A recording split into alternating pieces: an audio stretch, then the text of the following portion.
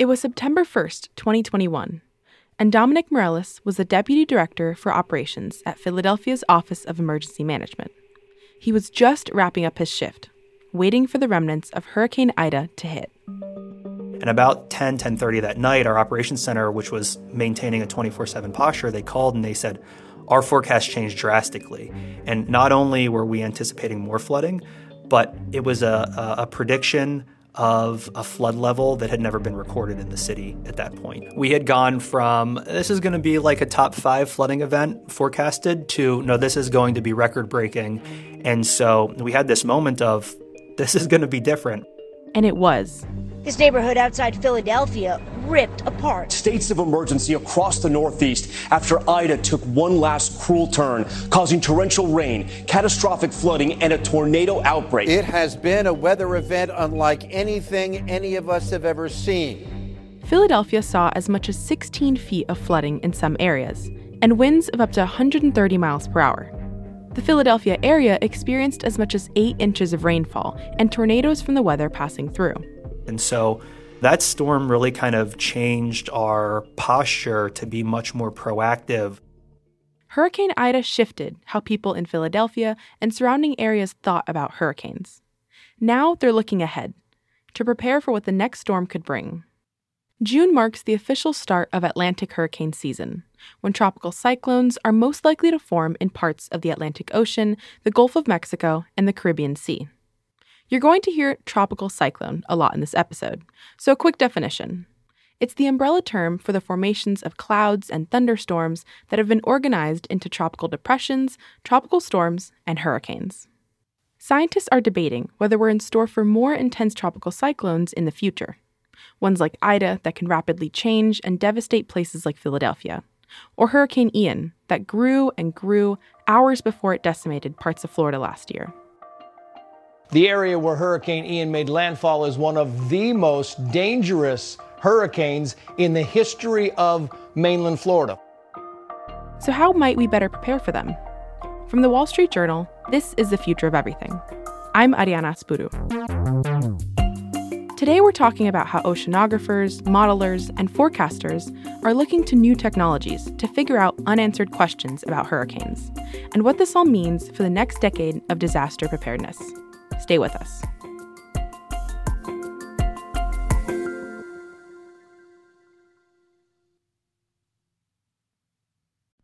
Robert Half research indicates 9 out of 10 hiring managers are having difficulty hiring. Robert Half is here to help. Our recruiting professionals utilize our proprietary AI to connect businesses with highly skilled talent. At Robert Half, we know talent. Visit roberthalf.com today.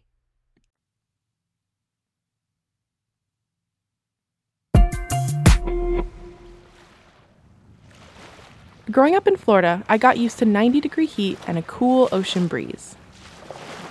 Perfect weather for me, and perfect for hurricanes. The state of Florida gets hit by the most hurricanes by far in the U.S., so lots of people who study them flock here, including the people at the National Hurricane Center, which is coincidentally less than 3 miles away from my childhood home. The Hurricane Center is in Miami, and it looks like any other office from the outside. It's a gray, one-story building that doesn't really stick out, aside from the 3 huge satellite dishes by the parking lot. Kind of a giveaway. The building is designed to withstand winds of up to 130 miles per hour, which, in the common way of measuring storms, the Category 1 to 5 scale, means it's built to survive a Category 3 hurricane. Those categories aren't just about wind speeds, though. They're also used to estimate potential damage.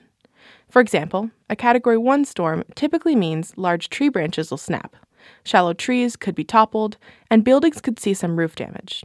But as you progress to a Category 5, the destruction gets more severe, with lots of trees down, homes destroyed, and power outages lasting weeks or even months.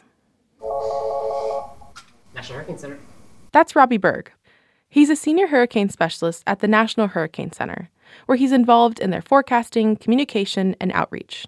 He also works on improving forecasting of storm surges. I visited in March, months before the official start of their Atlantic hurricane season. It's a quieter time of year as far as activity in the room, but all of the hurricane specialists are currently busy writing reports on all the storms from last year, doing analysis, that sort of thing. The room where these hurricanes are analyzed and forecast kind of looks like a computer lab. Except there's a huge wall full of screens with colorful storm tracks and a big glass divider with a special room for media in the back.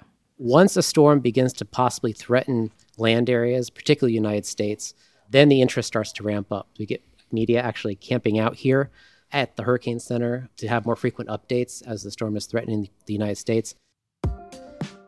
Each desk had about 6 monitors stacked on top of each other. That's where forecasters sit, wired in, focused on delivering updates roughly every 6 hours during an active storm. When we have a landfalling storm, nearly all these desks is occupied with somebody, whether they're making the forecast, or they're answering telephones, or they're doing social media, or they're looking at the radar along the coast to see what the storm is doing. The National Hurricane Center is part of the National Oceanic and Atmospheric Administration, or NOAA. NOAA's gathering data all year long on ocean temperatures, salinity, and wind speeds, to name a few. But it pays special attention to these months when the warm temperatures in the ocean mix up with low wind shear and moist air to create storms in the Atlantic basin. A hurricane is just in a current of air being pushed around by high-pressure areas, low-pressure areas, just as a cork would flow through a stream.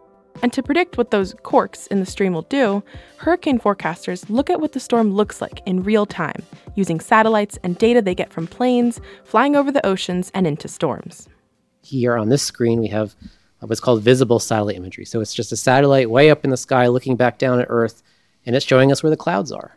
Then, once they have a grasp on what the storm looks like, they bring in models. You can see on the screen up here, we have a particular model showing the wind speeds at the ocean surface. And we can step that through time in the future to see what that particular model is forecasting. The monitors varied from teals and greens to black and whites, all displaying different data. That's the job of the hurricane specialist, to pour through all of that information and try and get a good understanding of what is this storm going to do over the next 5 days. And for the most part, modeling has gotten better at tracking where a hurricane might hit. For example, in 1970, the average 24-hour track forecast error, or the distance between the storm's actual position and its projected location, was a little over 84 miles. Fast forward to 2022, and the error's gone down to an average of 30 miles. But that's still a pretty wide area, and models today generally can't tell us precisely where a hurricane will make landfall. If you've ever experienced a hurricane or just followed hurricane coverage, you'll recognize something called the track forecast cone. Some people have called it the cone of uncertainty, cone of concern, or more hauntingly, the cone of death. The track forecast cone is a graphic made and distributed by the National Hurricane Center, which shows the potential track area for a storm up to 5 days out. You might have seen it online or on TV. The colors can vary, but generally it's a white or red cone overlaid on a map of the U.S., showing where the center, or eye, of the storm is likely going to hit. But as forecasters often remind the public, the winds, flooding, rainfall, tornadoes, and other possible effects of the storm can hit outside of that cone. So researchers are trying to figure out how can they better model hurricanes to give people this information ahead of time. If the public knows how likely an area is to see tornadoes or the exact probability of heavy rainfall, then that information can be used to help people get ready sooner or start earlier evacuations. Greg Foltz is an oceanographer at NOAA and mainly studies the role of ocean in climate and extreme weather. Models in general can be really easy, he says. Let's say you take a ball and you roll it down a ramp, right? You could have a model that would predict how fast that ball is going to be going at the bottom of the ramp. And that's pretty simple. We know the force of gravity, we know pretty much the force of friction on it. We know the force balance, and we can predict that really, really accurately. But when it comes to hurricanes, they aren't. But then it gets a lot more complicated because there are all different equations that govern, how the atmosphere moves and how it interacts with the ocean. And we don't know those exactly. And what they don't know, they try to figure out by gathering data. NOAA has a fleet of research tools it already uses to paint a picture of the ocean, including 17 satellites, 15 ships, and over 5,000 robotic floats and buoys. They also use hurricane hunters, specially equipped planes which hover above and fly into the eye of the storm. But still, there are gaps in what they know, especially at the ocean's surface during a storm. we can't get this data from anything else. We can't send people into a hurricane at the surface of the ocean. It's too dangerous. And we can't just hover a helicopter or an airplane in a hurricane for hours and hours at a time. So the only way to get it is to send something like a drone to get the data and send it back to us. In the past few decades, more technology has been used to try to answer these questions. NOAA's been using dropsondes, which look like a poster tube attached to a small parachute since 1996. These are dropped into a storm and gather some data about temperature, humidity, and pressure on the way down. And NOAA started using gliders in 2014. These aren't like the hang gliders you see people strapped into, soaring through the air. These gliders look like torpedoes and are about 6 feet long. They can be yellow or orangish in color and dive down into the water, collect data, and bring it back to the surface. A handful were hanging around in the NOAA lab in Virginia Key, Florida, when I visited, and one even had a fun souvenir from an encounter with a shark. Oh, wow. Mm-hmm. How did that happen? They just took a little exploratory chomp. So when they aren't victims to curious sharks in the water, these devices also get ocean data for NOAA's hurricane forecast models. But to measure how a storm gets stronger, you need to be at that point where the atmosphere and the ocean interact. NOAA's Greg Foltz says that's where uncrewed surface vehicles, or USVs, come in.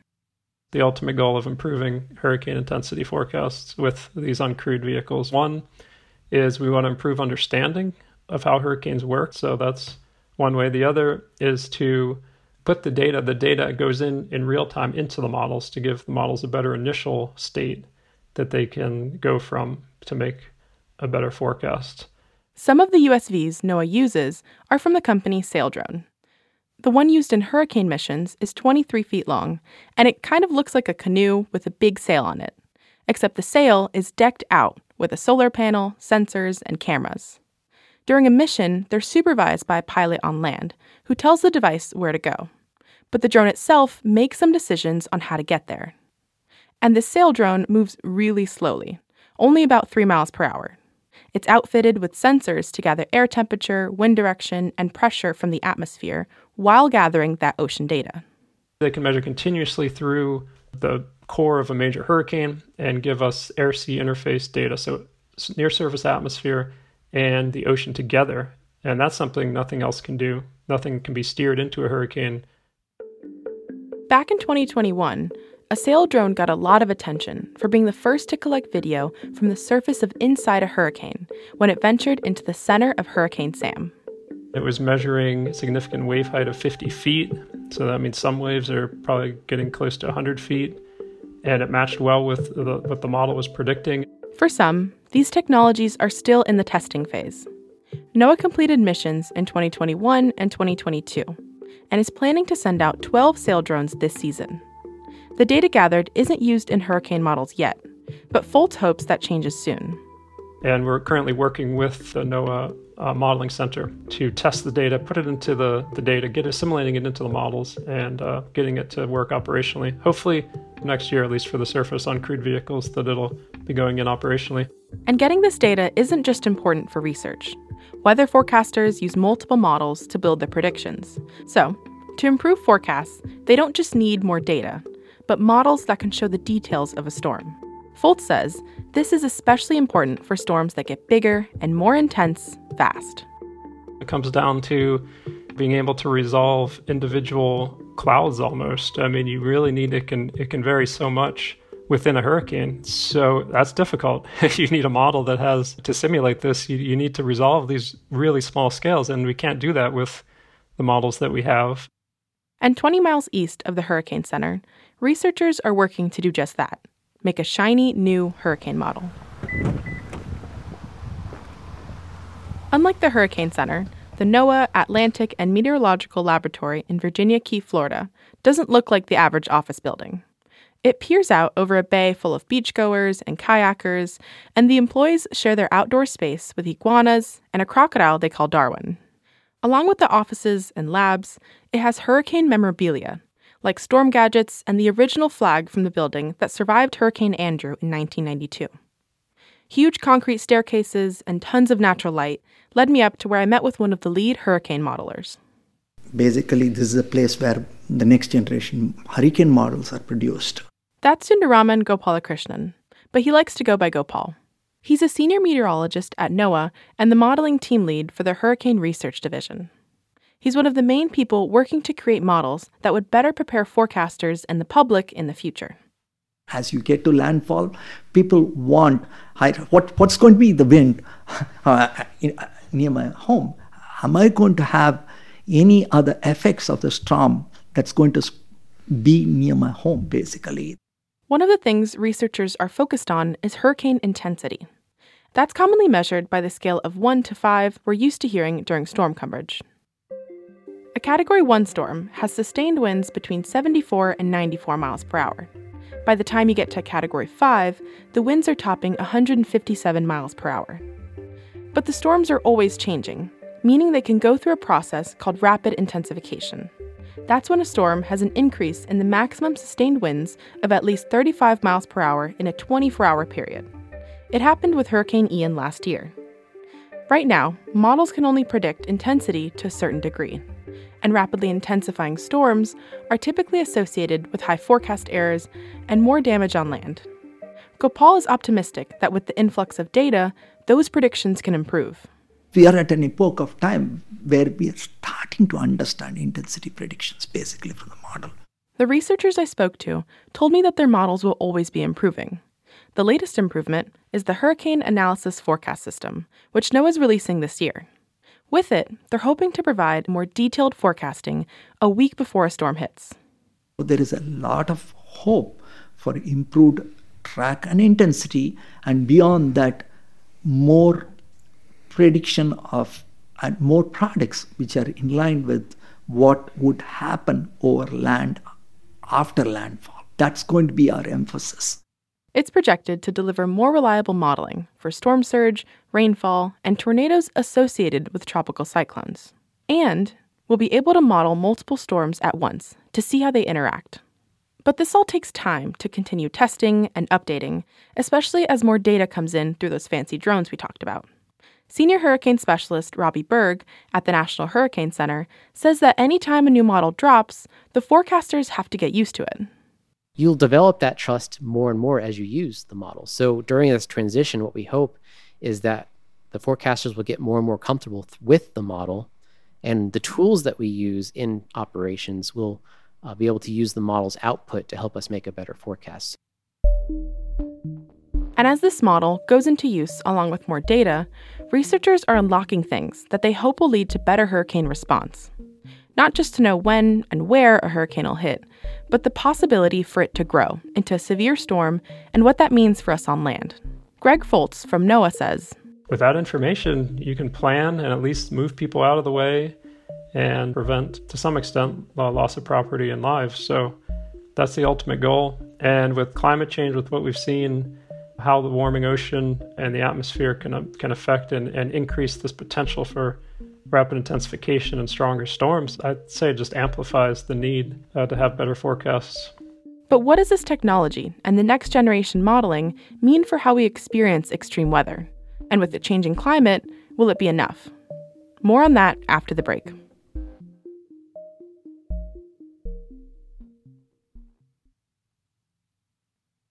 If your business needs a new application, then developers will have to write code, a lot of code. If an application needs to be modernized, then you'll need time, resources, and caffeine. If that sounds daunting, then you need Watson X Code Assistant, AI designed to multiply developer productivity so you can generate code quickly. Let's create a more modern foundation for business with Watson X Code Assistant. Learn more at ibm.com/code assistant. IBM. Let's create.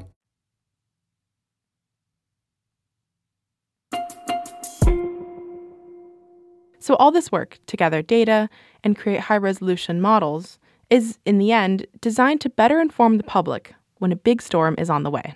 Remember Dominic Morales, who told us about Hurricane Ida flooding Philadelphia in 2021?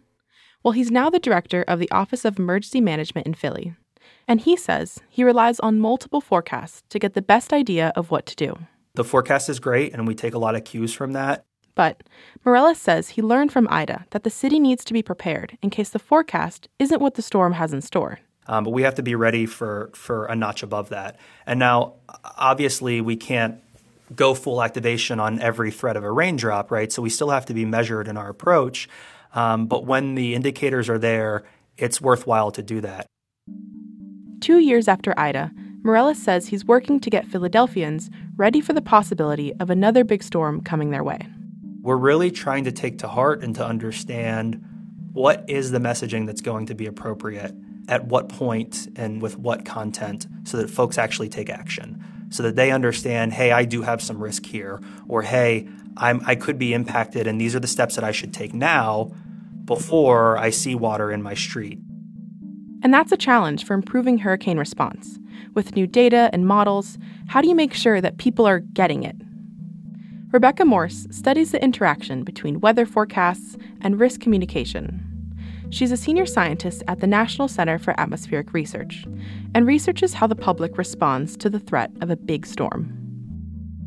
The things that people focus on the most at first tends to be the track and the intensity, because the track is important because you only really need to pay attention and think about evacuating if the storm is coming towards you. But the challenge is that even given a storm of a certain track, first of all, there's uncertainty in where the storm will go that's sort of inherent in weather forecasting. And she says this is a reason why sometimes people's behaviors aren't what scientists and emergency managers hope. When people need to be making evacuation decisions a few days in advance, and you can't predict at that point which areas are going to experience the strongest winds and which areas are going to experience the, life-threatening flooding. And so people have to make decisions with a lot of uncertainty in what the storm will actually do. And so it's that complexity of communicating that I think is the biggest challenge. While oceanographers are honing in on those forecasts, trying to bridge some of that uncertainty, she's working on how to best communicate a complicated forecast to people with enough time for them to act. So kind of helping people at least be in the position where they can change their mind if the situation does become worse.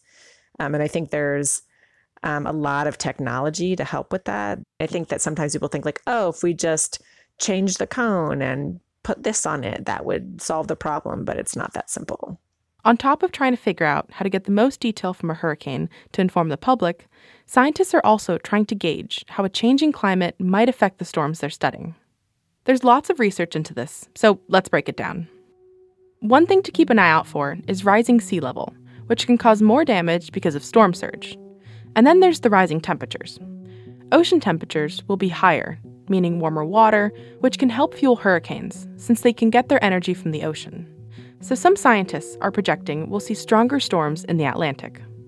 A 2020 study by NOAA and researchers at the University of Wisconsin in Madison found that from 1979 to 2017, the probability of major hurricanes increased, while the proportion of smaller hurricanes decreased.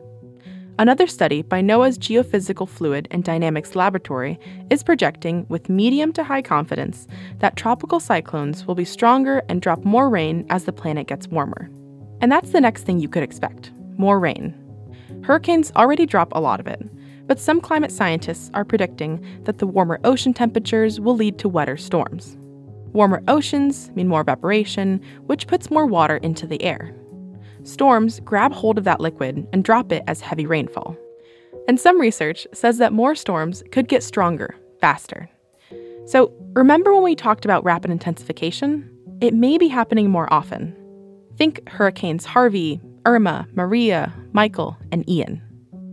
All storms that had wind speeds which increased by at least 35 miles per hour in 24 hours or less. A recent study, led by a researcher at the Department of Energy's Pacific Northwest National Laboratory, found that the mean 24-hour hurricane intensification rate on the U.S. Atlantic coast increased between 1979 and 2018. But there wasn't a significant increase on the Gulf Coast, so scientists don't really have all the answers yet. And who should be on alert for the storm? Well, in addition to places that normally get hit, like the tropics, some studies have also shown that hurricanes could be moving more north, meaning places like New York, New Jersey, and Pennsylvania could be hit by tropical cyclones more often. The important thing to remember here is that this isn't settled science yet. Researchers are hypothesizing that this could be the case, but caution that there's not enough evidence to say this for sure yet. So not every storm will be stronger, and not every storm will be more dangerous.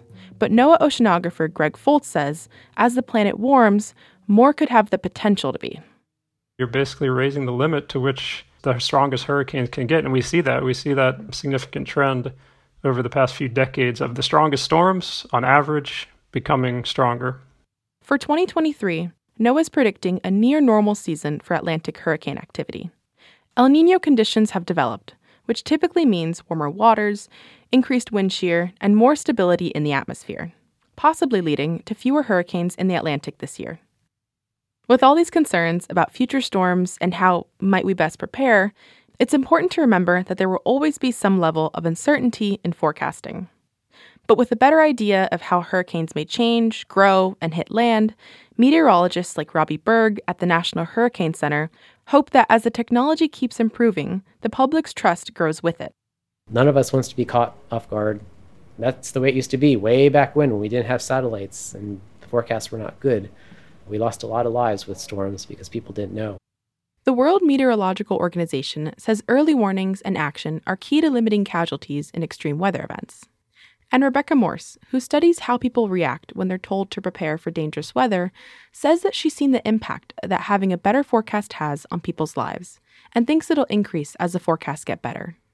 40 years ago, you didn't have enough lead time to say 5 or 6 days in advance, I'm going to start bringing in buses and ambulances because I've got to get them from this other place so I can start thinking about a few days in advance, I'm going to want to evacuate my hospital population. You just didn't have that kind of lead time to make those decisions.